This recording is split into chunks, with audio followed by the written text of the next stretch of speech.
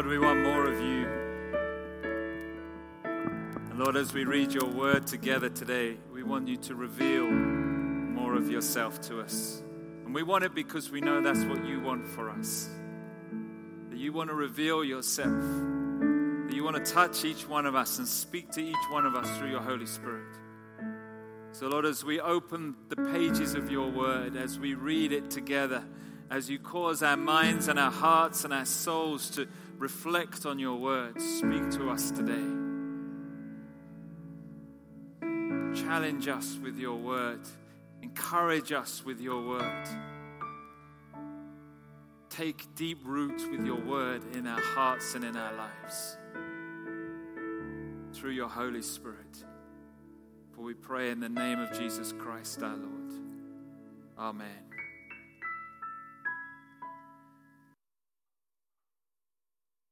I want to ask you a question this morning.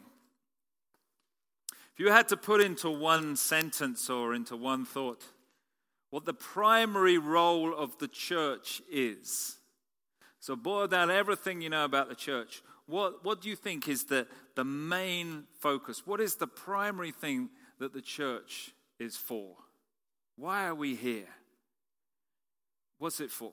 Why don't you turn to somebody near to you and just give your thoughts. If you're sitting on your own, go find someone and go share with them one thing. This is what I think the primary reason of the church is. This is why we're here. If I had to put it in one sentence, what would it be? Right, let's get some of your answers. To support the community, that's one. Community inside and outside the church. Awesome answer. What else? To worship God? Yeah, that's a good answer. To be equipped? To save souls? To bring peace and tranquility? To bring God's kingdom on earth? Thy kingdom come, thy will be done. Good answers. What about the back? There's always troublemakers in the back row there. Look. You already know the answer. Yeah, just typical. That's because we had a discussion earlier in the week. Any other answers back here? Spread the word. All these are great answers, aren't they? We're going to look at a different answer in Ephesians. We've been working together, looking through the book of Ephesians, Paul's letter. And Paul gives a unique answer to that question. To be honest, until I read this passage at the beginning of this week, I never recognized that this was even an answer to the question. You know, it's amazing how you can read the Word of God. I've read it through so many different, so many times. I can't even tell you how many times I've read the book of Ephesians. Yet, when I read it this week, it was like this one verse just kind of leapt out of me, and it kind of went like, and I thought, whoa, what does that mean? And I stopped and I thought, and I suddenly realized that actually, as good as your answers are, and correct as your answers are, Paul actually gives us, in a sense, a bigger answer to what the church is all about. Now, before we read it, let's go back a little bit into Ephesians chapter 2, because we need to recognize the journey that Paul's taking us on. Do you remember in Ephesians 2, he kind of describes, first of all, what grace is all about, and we looked at that a few weeks ago. He says in Ephesians 2, verse 8, "For it is by grace that you have been saved through faith. This is not from yourselves, it's the gift of God, not by works, so that no one can boast." He says that grace is what Jesus Christ did on the cross for us, means that we have access to God. That we, in the picture in the Garden of Eden right at the beginning, when we sin, when we mess up, we are thrown out of the garden. God says, you can't be with me because you're no longer holy as I am holy. You have sin, I am pure. It's like if you get a white sheet of paper, you can't put a black dot on it. Or a black piece of paper, you can't put a white dot on it, even better. That keeps it completely pure. Whatever you do, it makes it different. And God says, I can't handle sin. Sin, you need to separate yourselves. You have chosen to go your own way, do your own thing, and there are consequences to that. But grace says there is a way back, that I'm going to forgive you and I'm going to offer you this free gift of forgiveness. You can't earn it, you can't deserve it, you can't, it's just free. It's there, it's for you to take and to apply it into your lives. You can reject it or you can accept it. There's no middle ground in the two. You either take it on board and you accept what Jesus Christ has done, or you just say, no thanks, I'd rather just keep on going my own way. Thank you very much. And he says, if you accept it, then he says, you become Christ's workmanship. Verse 10, created in Christ Jesus to do good works which God prepared in advance for us to do. And we looked at that. Then he says, one of the things that he's doing is what we looked at last week, which is he's saying, I'm building you together. All those who accept Jesus Christ, you are being built into a holy temple. Verse 21. And we looked last week, if you were here, at the temple in Jerusalem. And the temple in Jerusalem had so many different areas to it.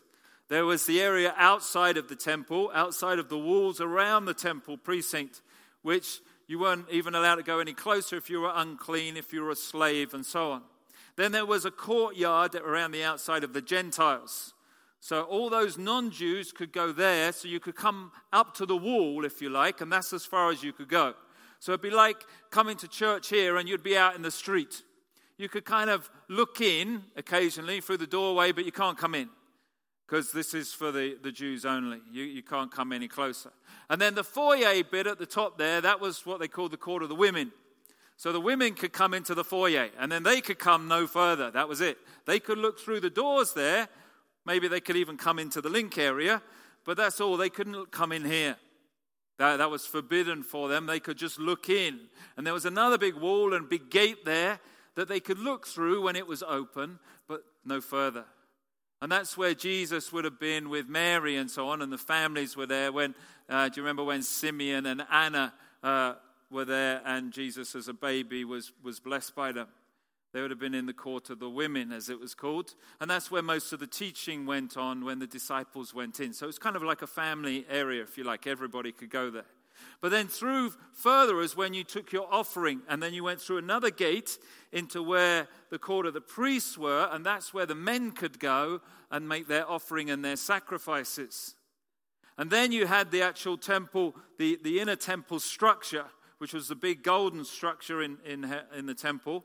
And only then the priests could go inside of that. And inside of that then was the Holy of Holies. And only the high priest could go there once a year on the Day of Atonement. All these barriers, one after the other, were there inside the temple. And so when Jesus died on the cross, he said he broke down, and we looked at that. It says here, he broke down the hostility, the walls of hostility. Every single barrier was smashed down so that we all became one. And then God is building us into a new temple, a holy temple, a living temple. 1 Peter, it talks about us being living stones, being built. And we looked at what that really meant for us last week. If you weren't here, then you can listen in on the podcast of last week's sermon. And so from there, he then describes what this living temple is for. Let's read Ephesians chapter 3. He says, for this reason, I, Paul, the prisoner of Jesus Christ, for the sake of you Gentiles, surely you have heard about the administration of God's grace that was given to me for you. That is, the mystery made known to me by revelation, as I have already written briefly. In reading this, then, you will be able to understand my insight into the mystery of Christ, which was not made known to men in other generations, as it is now has been revealed by the Spirit to God's holy apostles and prophets. This mystery is that through the gospel, the Gentiles are heirs together with Israel, members together of one body, and sharers together in the promise of Christ Jesus. I became a servant of this gospel by the gift of God's grace given me through the working of his power. Although I am less than the least of all God's people, this grace was given me to preach to the Gentiles the unsearchable riches of Christ, and to make plain to everyone the administration of this mystery, which for ages past was kept hidden in God, who created all things. His intent was that now, through the church, the manifold wisdom of God should be made known to the rulers and authorities in the heavenly realms, according to his eternal purpose, which he accomplished in Christ Jesus our Lord. In him and through faith in him, we may approach God with freedom and confidence. I ask you, therefore, do not be discouraged because of my sufferings for you, which are your glory. Thanks be to God for his reading. The verse that really struck me as I read that this week was verse 10. It says, his intent was that now through the church, that bit I got, the manifold wisdom of God should be made known to the rulers and authorities in the heavenly realms. Think about that for a moment. It's like one of those imponderable questions. What does it mean? His intent was that now through the church, the manifold wisdom of God, what's that? Should be made known to the rulers and authorities in the heavenly realms. Well, who are the rulers and authorities in the heavenly realms? What is the manifold wisdom of God?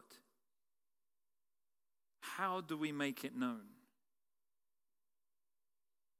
Somebody wrote this as they were reflecting on this word, on this verse. They said, the church is the most important institution in the world.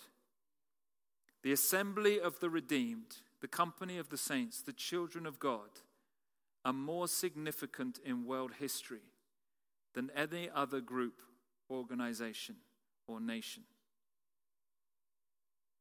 It's one of those massive questions. What is Paul trying to say right here? Well, let's go from the bottom to the top. Who first are those rulers and authorities in the heavenly realms? What do you think? What is he talking about? That the church has to make known the manifold wisdom of God to. Who is it? Well, if you turn over to Ephesians 6, that famous passage about the armor of God, he says, verse 10, finally be strong in the Lord and in his mighty power. Put on the full armor of God so that you can take your stand against the devil's schemes. For our struggle is not against flesh and blood, but against who? The rulers, the authorities, against the powers of this dark world, and against the spiritual forces of evil. And where are they? In the heavenly realms. So Paul here is thinking about the spiritual realm that is somewhere around us, over us, above us, wherever it is. And we know that because we've already read in Ephesians chapter 1 verse 3, it says, praise be to the God and Father of our Lord Jesus Christ, who has blessed us, where? In the heavenly realms, with every spiritual blessing in Christ. He says it again in verse 20. He said, which he exerted in Christ when he raised him from the dead. And where did he seat him? He seated him at the right hand. Where? In the heavenly realms. So Paul is saying here, God is saying to us through this passage, that the church's function is to make known the manifold wisdom of God to where? The spiritual realm that is around us. Our role is not, therefore, just to tell our neighbors. It's not just to tell the people living outside this church. We are a witness to the spiritual realm that is all around us, to the principalities and powers of this dark age. That's who we witness to. That's what the church is for, it says. So we are a witness not only on the earth, but in heaven, in hell, everywhere in between as well. Isn't that incredible? I find it hard enough being a witness to my neighbor, don't you? And yet here we are, God is calling us to be a witness to the spiritual realm as well.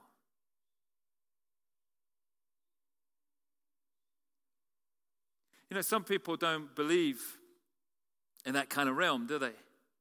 Well, I don't really believe in evil and so on. But I think when you look at the world around us, you can see, can't you, the good and the evil. Seems to me like every advance that we make, there is a positive and a negative outcome to it. I see the blessing, but also the cursing. We have more medicine available today than ever before. But also we seem to have a bigger drug problem than ever before. You know, you get morphine and all these pain-relieving drugs that can help us when we become sick. And what happens? They get out on the streets and they start selling them, and people get into addiction. We get new ways of finding energy. And what happens? We find new ways of making weapons with the new ways of making energy. All of a sudden, uranium was found, and this is great because this is going to solve the world energy crisis. Oh, yeah, but we can also make a fantastic uranium bomb out of it, and we can blow people up. You know, we find lasers. Oh, yeah, we can make Star Wars projects. We can do this, we can do that. It seems like everywhere you look, there is a positive. Let's have a new way of doing power. Let's have democracy, true democracy. Not that there is any true democracy in our world. But what do we do with it? Well, when we don't like a certain people because of what they wear on the beach, we ban them. And we say, you've got too many clothes on the beach. You know? It's like, what? Have you ever been to England? We're all dressed like that on the beach in England. It's freezing out there. You know? You have to undress. I loved it. You know what the mosques in France did? They put online a picture of French nuns on the beach in full habit. You know? And it's like, here they were, they're fine because they're nuns. But if you're Muslim and you wear, you know, your burqa and everything, no, you can't do that. And so we get these systems, and then there's an abuse with the system. And we try and find ways of shortcutting and doing everything else around it. And whatever we look at, education, we see a positive and a negative. And everywhere we look, we see both blessing, but also somehow it gets twisted by some into causing evil and just death in our world. And there's this cosmic battle that's going on around us. And we, the church, it says, people who follow Jesus Christ, we are to be witnesses to that spiritual battle that is going on around us. Isn't that incredible? It blows my mind when I think about it. But then he says, well, what is this manifold wisdom of God? What are we to be doing then as the church? We are to show the manifold wisdom of God. What's that all about? Well, if you go back into verse 6, it's what we've been talking about last week. He says, this mystery is that through the gospel, the Gentiles are heirs together with Israel, members together of one body, sharers together in the promise of Christ Jesus. You see, God had this amazing plan. When he came, he said, first of all, you know what? I'm going to build myself a nation. And he built the people of Israel, didn't he? He chose Abraham, and he said, you're going to become Abraham, and you're going to be the nation. And through you, I'm going to bless you, and through that blessing of you and your people, I'm going to bless the nations. But that wasn't the end of the plan. And it wasn't even as if Israel kind of messed up, so God came up with plan B. God only had plan A because he knew what it is going to work the first time. So part of the plan, the unfolding of that plan, were the people of Israel. And then he said, you know what, that's just the first step in my plan. The second step is this, that I'm going to send Jesus Christ, my son, who's going to die on the cross, bring grace, bring healing and wholeness, and repair all those relationships together and bring them all back. All the consequences of the fall that we see pictured in Genesis is going to be repaired. And he's going to bring that back, and through that he's going to unite and break down all those walls of hostility. So Paul says these revolutionary words. There's no difference between Jew and Gentile, slave and free, male and female, young and old. Doesn't matter if you're in the last bits of your 20s or if you're in the last bits of your 120s. We're all one in Christ Jesus. Doesn't matter which nationality you come from, the color of your skin, your sexuality, any of that doesn't make any difference. We're all one in Jesus Christ if we have been called by God. He says that is the mystery which the world can't seem to comprehend. Because as a world, we love to separate and segregate people.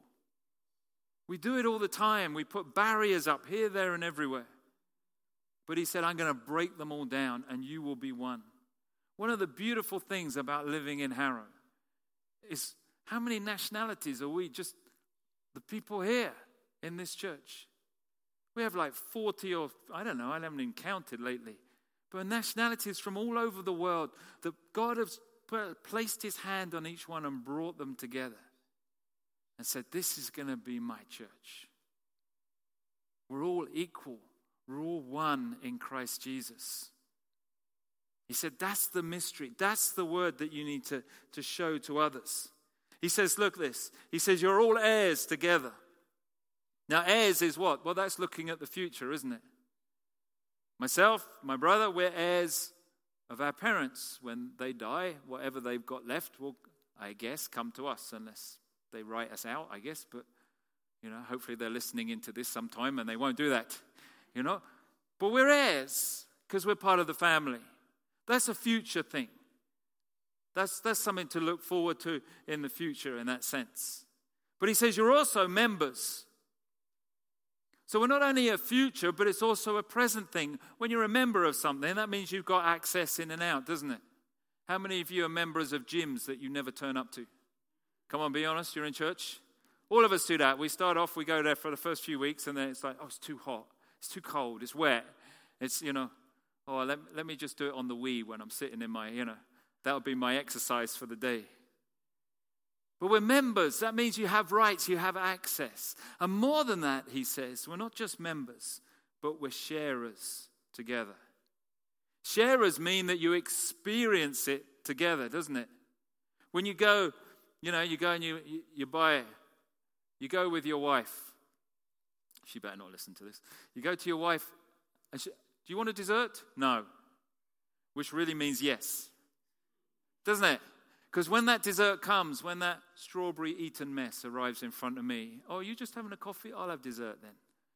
You can see the eyes start to light up.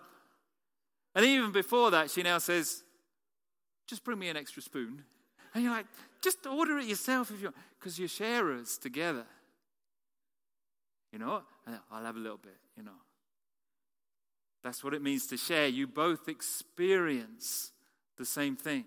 So we're not just heirs, we're not just members, but we're also sharers together. We all experience the promises, it says, of Christ Jesus. But God's plan is not just that, to draw us together as one new living temple by his death and resurrection. But it goes a step further. Our job is to preach, to show the wisdom of God, the blessing, the unity, the strength, the power of God, the presence of God in our lives and in the life of his church, to everyone on earth and everyone in heaven. Isn't that incredible? So heaven, or the realm above, the realm below, however you want to describe it, the angels, the demons, all the cosmic forces are looking at us, and we are God's witness to them. That's what the Bible is saying. God said that right at the very, very beginning. Do you know what the oldest book in the Old Testament is? What's the oldest book of the Bible? Job. I know Genesis starts it, but Job is probably the first book that was ever written. So it's got the earliest kind of understanding of God, if you like, in the continuing revelation. Now, what's Job about? Well, Job is about Satan coming to God saying, hey, see that righteous guy down there? You see Brian here? He's a God-fearing man. I bet he's only doing that because you're blessing him. And God said, no, he isn't. He's righteous because he loves me. And Satan goes, no, he doesn't. He doesn't really. He's just doing it because you're being really nice to him and good to him. I bet if I could take everything away from him, he would curse you. And God said, go ahead, but you can't touch him. You can't physically touch him, like in the sense you can't take his life away. But anything else is free game. I bet you he won't. And what's the story of Job about? Well, his struggle through that. Satan does that, takes everything away. And what happens?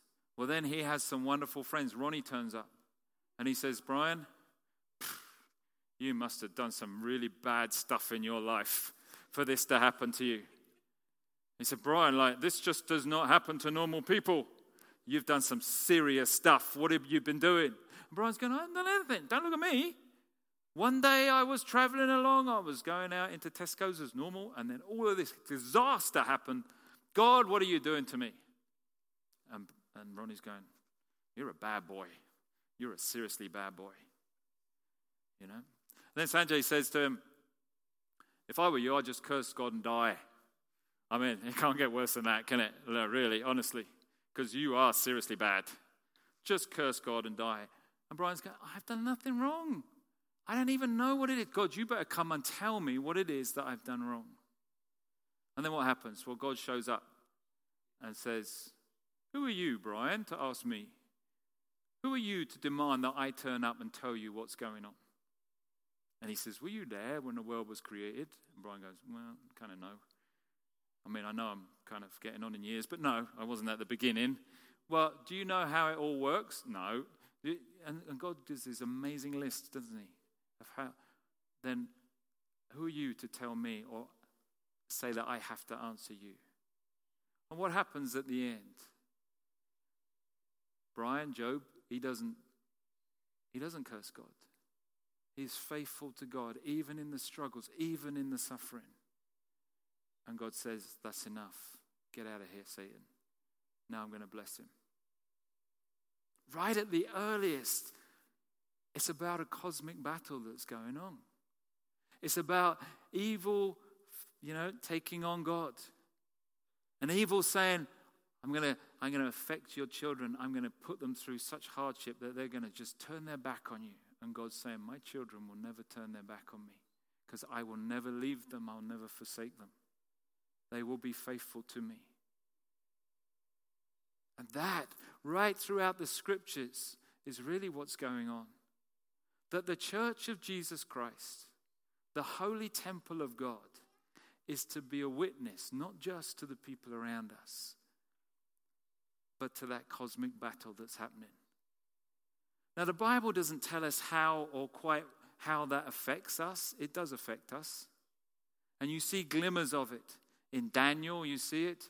You remember Jesus, when he sent out the 72, they came back. And what did Jesus say? He said, I saw Satan fall from heaven. He said, when you went out and you preached the kingdom, when you went out and healed the sick, I saw the effects in the spiritual realm of what was happening in the physical realm. It's all connected together. That's why prayer is so important. And that's why he goes on to next week. We're going to talk about that in the next bit. But he's talking about this. And it's crucial that we get this in our hearts and in our lives. We need to realize that what we do makes a difference. So how do we live? How do we make this known, this mystery of God? Well, we do it by simply living it.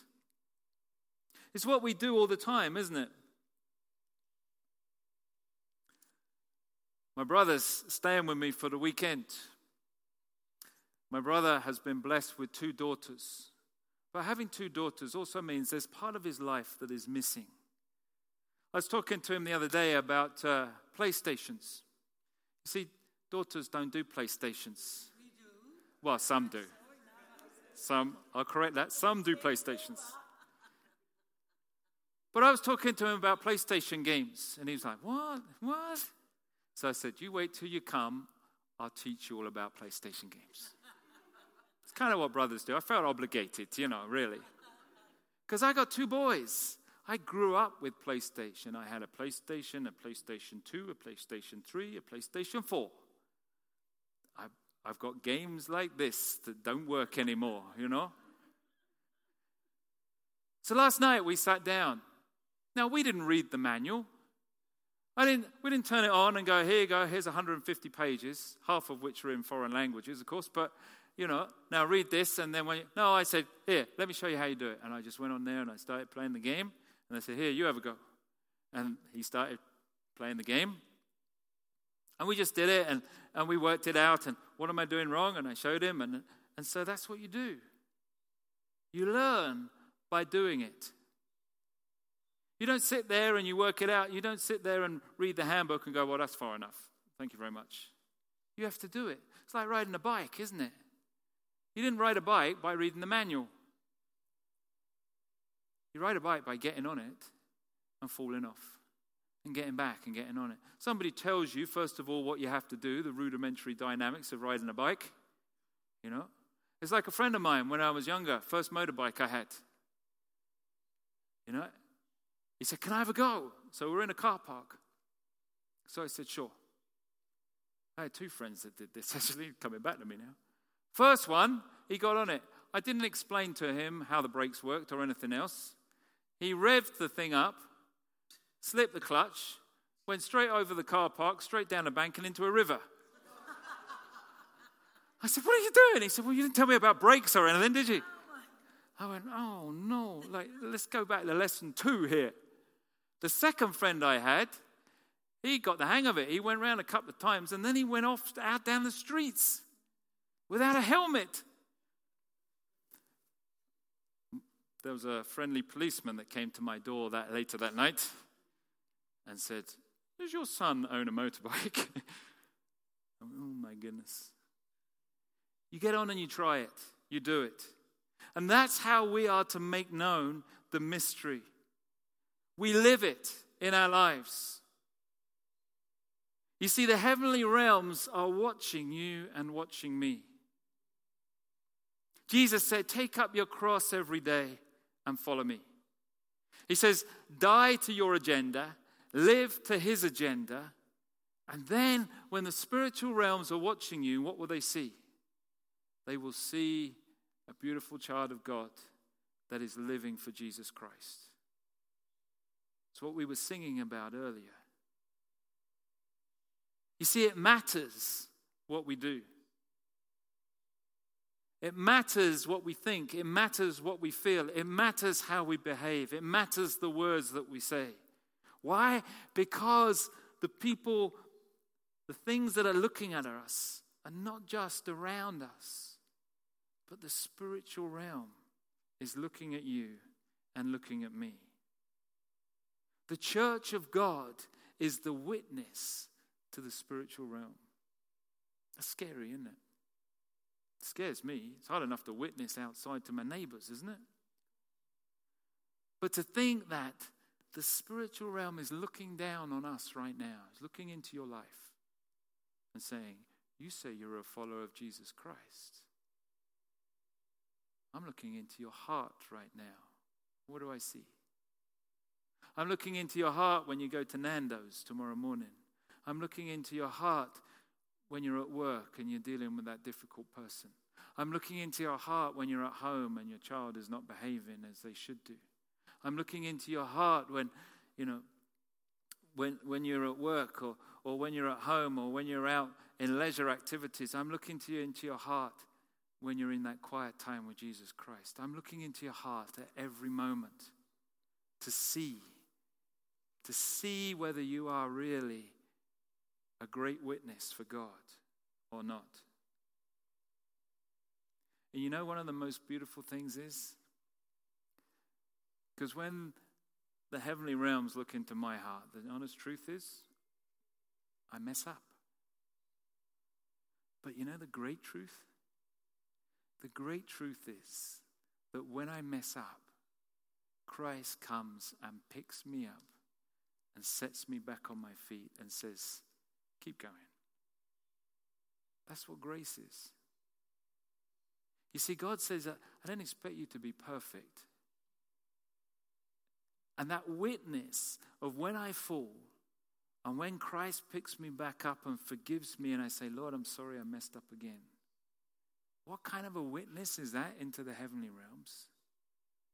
That's a witness to the power of God. That's a witness to the grace of God. That's a witness to what Christ has won for us on the cross. I don't try and stumble and fall, but that's the result. So everything I do is a witness to Jesus Christ. See what I'm saying? So when I succeed, it's not because of me, but it's because of the power of the Holy Spirit working in and through me. That's a witness to Jesus Christ. When I fall, I say, Lord, I'm sorry, pick me up, and he forgives me, and he picks me up and he plants. That's a witness to Jesus Christ about what he's done on the cross, the power of the resurrection, his grace. So whether I'm falling or whether I'm succeeding, everything can be a witness to Jesus Christ. Look at what Paul says at the beginning and the end. He starts off by saying, for this reason, Paul, I'm a prisoner of Christ Jesus. Paul knew, you see, that whether he was a free guy or a prisoner, and here he is in Rome in prison under house arrest. Everywhere he went, he was a witness to Jesus Christ. So he said, actually, you know what? In some ways, whether I'm free outside, whether I'm a prisoner, it makes no difference, because wherever I am, I'm still witnessing to the heavenly realms. They're still revealing what's inside of me. I can just as much be a witness to God and the power of the Holy Spirit and to Jesus Christ in a prison as I can when I'm out planting churches. Because if that's where God has placed me, if that's where I am right now, then that's how God's going to use me. Doesn't matter that thousands of people can't see me because I'm locked away, because I'm witnessing to the heavenly realms.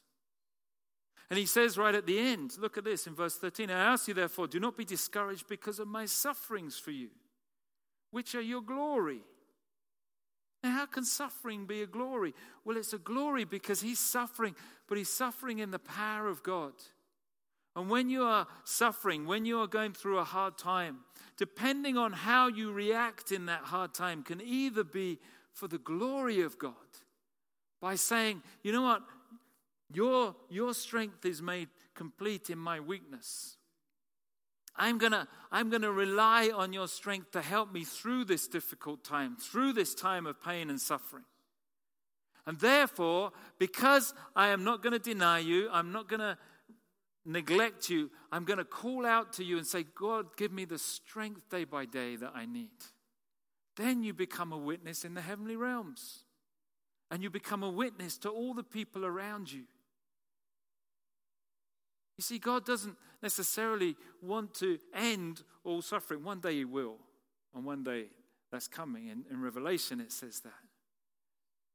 And yes, we pray because we don't like suffering, and we believe that Christ wants to heal people and alleviate suffering in our world. That's part of the kingdom coming. But while suffering is with us, sometimes God uses that suffering to be a witness to the people around them and to the heavenly realms. That's what the whole book of Job is about, isn't it? That God said he is going to be my witness for me through 40 chapters, 30 chapters of suffering. And then I will take it away. That is what the Bible speaks about so often. You look at so many different people in the Bible, they go through struggles, they go through hardships, they're in prison. Even Paul says, take this away from me, this thorn in the flesh, but your grace is sufficient. Because in those sufferings, there will be glory, because I will rely on your help and your strength. We take up our cross. We follow him with our whole hearts. We do what God wants us to do. That is how we make known the mystery of the gospel. Not just to the people around us, but to the heavenly realms as well. And when we mess up, Christ comes and he lifts us up and he forgives us and he restores us. And he says, David, keep on going. Keep on going. I heard about an absent-minded professor. You know the sort. They say he became so absorbed in his work that he forgot the simplest of details. Everything was about his work, and his mind was always there. One morning, his wife said to him, "Now, Henry, remember, we're moving house today. So I'm going to put a note in your top pocket of the new address. Don't come back here tonight. You need to come back to the new address. By the time you get out of work, we'll have moved. Don't forget now." Henry went off to the university, got his head stuck in his books and in his research. Came back, as usual, to his normal house. He opened the door, he went in. The house was empty. So he came back outside and he scratched his head and he goes, "I don't know what's happened." And he sat down on the curb of his house. And a little boy came up and he said, You're looking a bit distraught." And the guy goes, "Yeah, little boy, do you know where the people are who used to live in this house?" And the boy said, "Sure, Dad. Mum told me to come here because she knew you would forget." You know, sometimes in life, I think most of the time in life, we get so absorbed by the little things in our world, which are big things to us, or the little things in the church, which are maybe bigger things to us. But what we do is we forget the context in which Christ has asked us to live. He has called you and called me to be a witness in the heavenly realms. It doesn't get much bigger than that, does it? That's what this church is to be. That's what all the churches, all God's people are to be. A witness in the heavenly realms.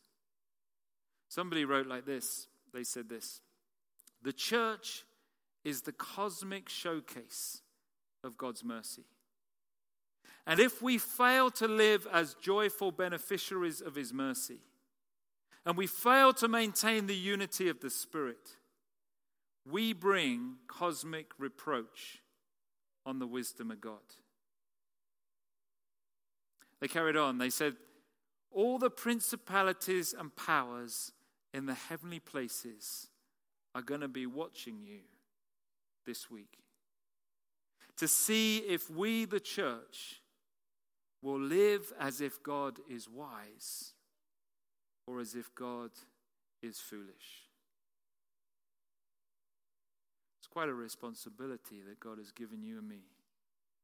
But that is what the Word of God says our responsibility is. And he has given us through his Spirit every tool that we need. Everything we need. He has broken down all the barriers. He has shared his power and his authority in our lives so that we together may live as if God is wise and together bring him the glory for what he has done through his people. Let us pray. Lord, we thank you because this just opens up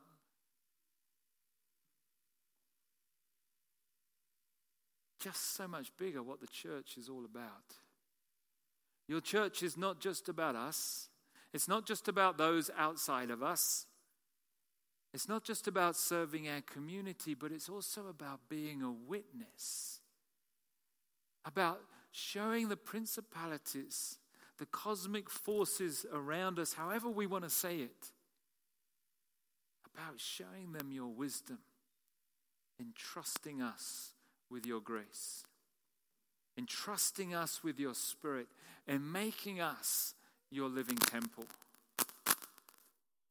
Lord, we ask that you would give us this week the power that we need, the authority, the comfort, the strength that we need, your Spirit that we need, so that whether at work or at home or wherever we're doing this week, in every way we may demonstrate the wisdom of God, the trust that God has placed on each one of us. And Lord, when we fail, forgive us and lift us up. And through your grace, give yourself the glory. Give yourself the honor that is due you. Lord, we thank you and we praise you for how you think of us, how you trust us. Bless us this week, we pray, in all that we do, in all that we are, for we live and we work for you. In the name of Christ, amen.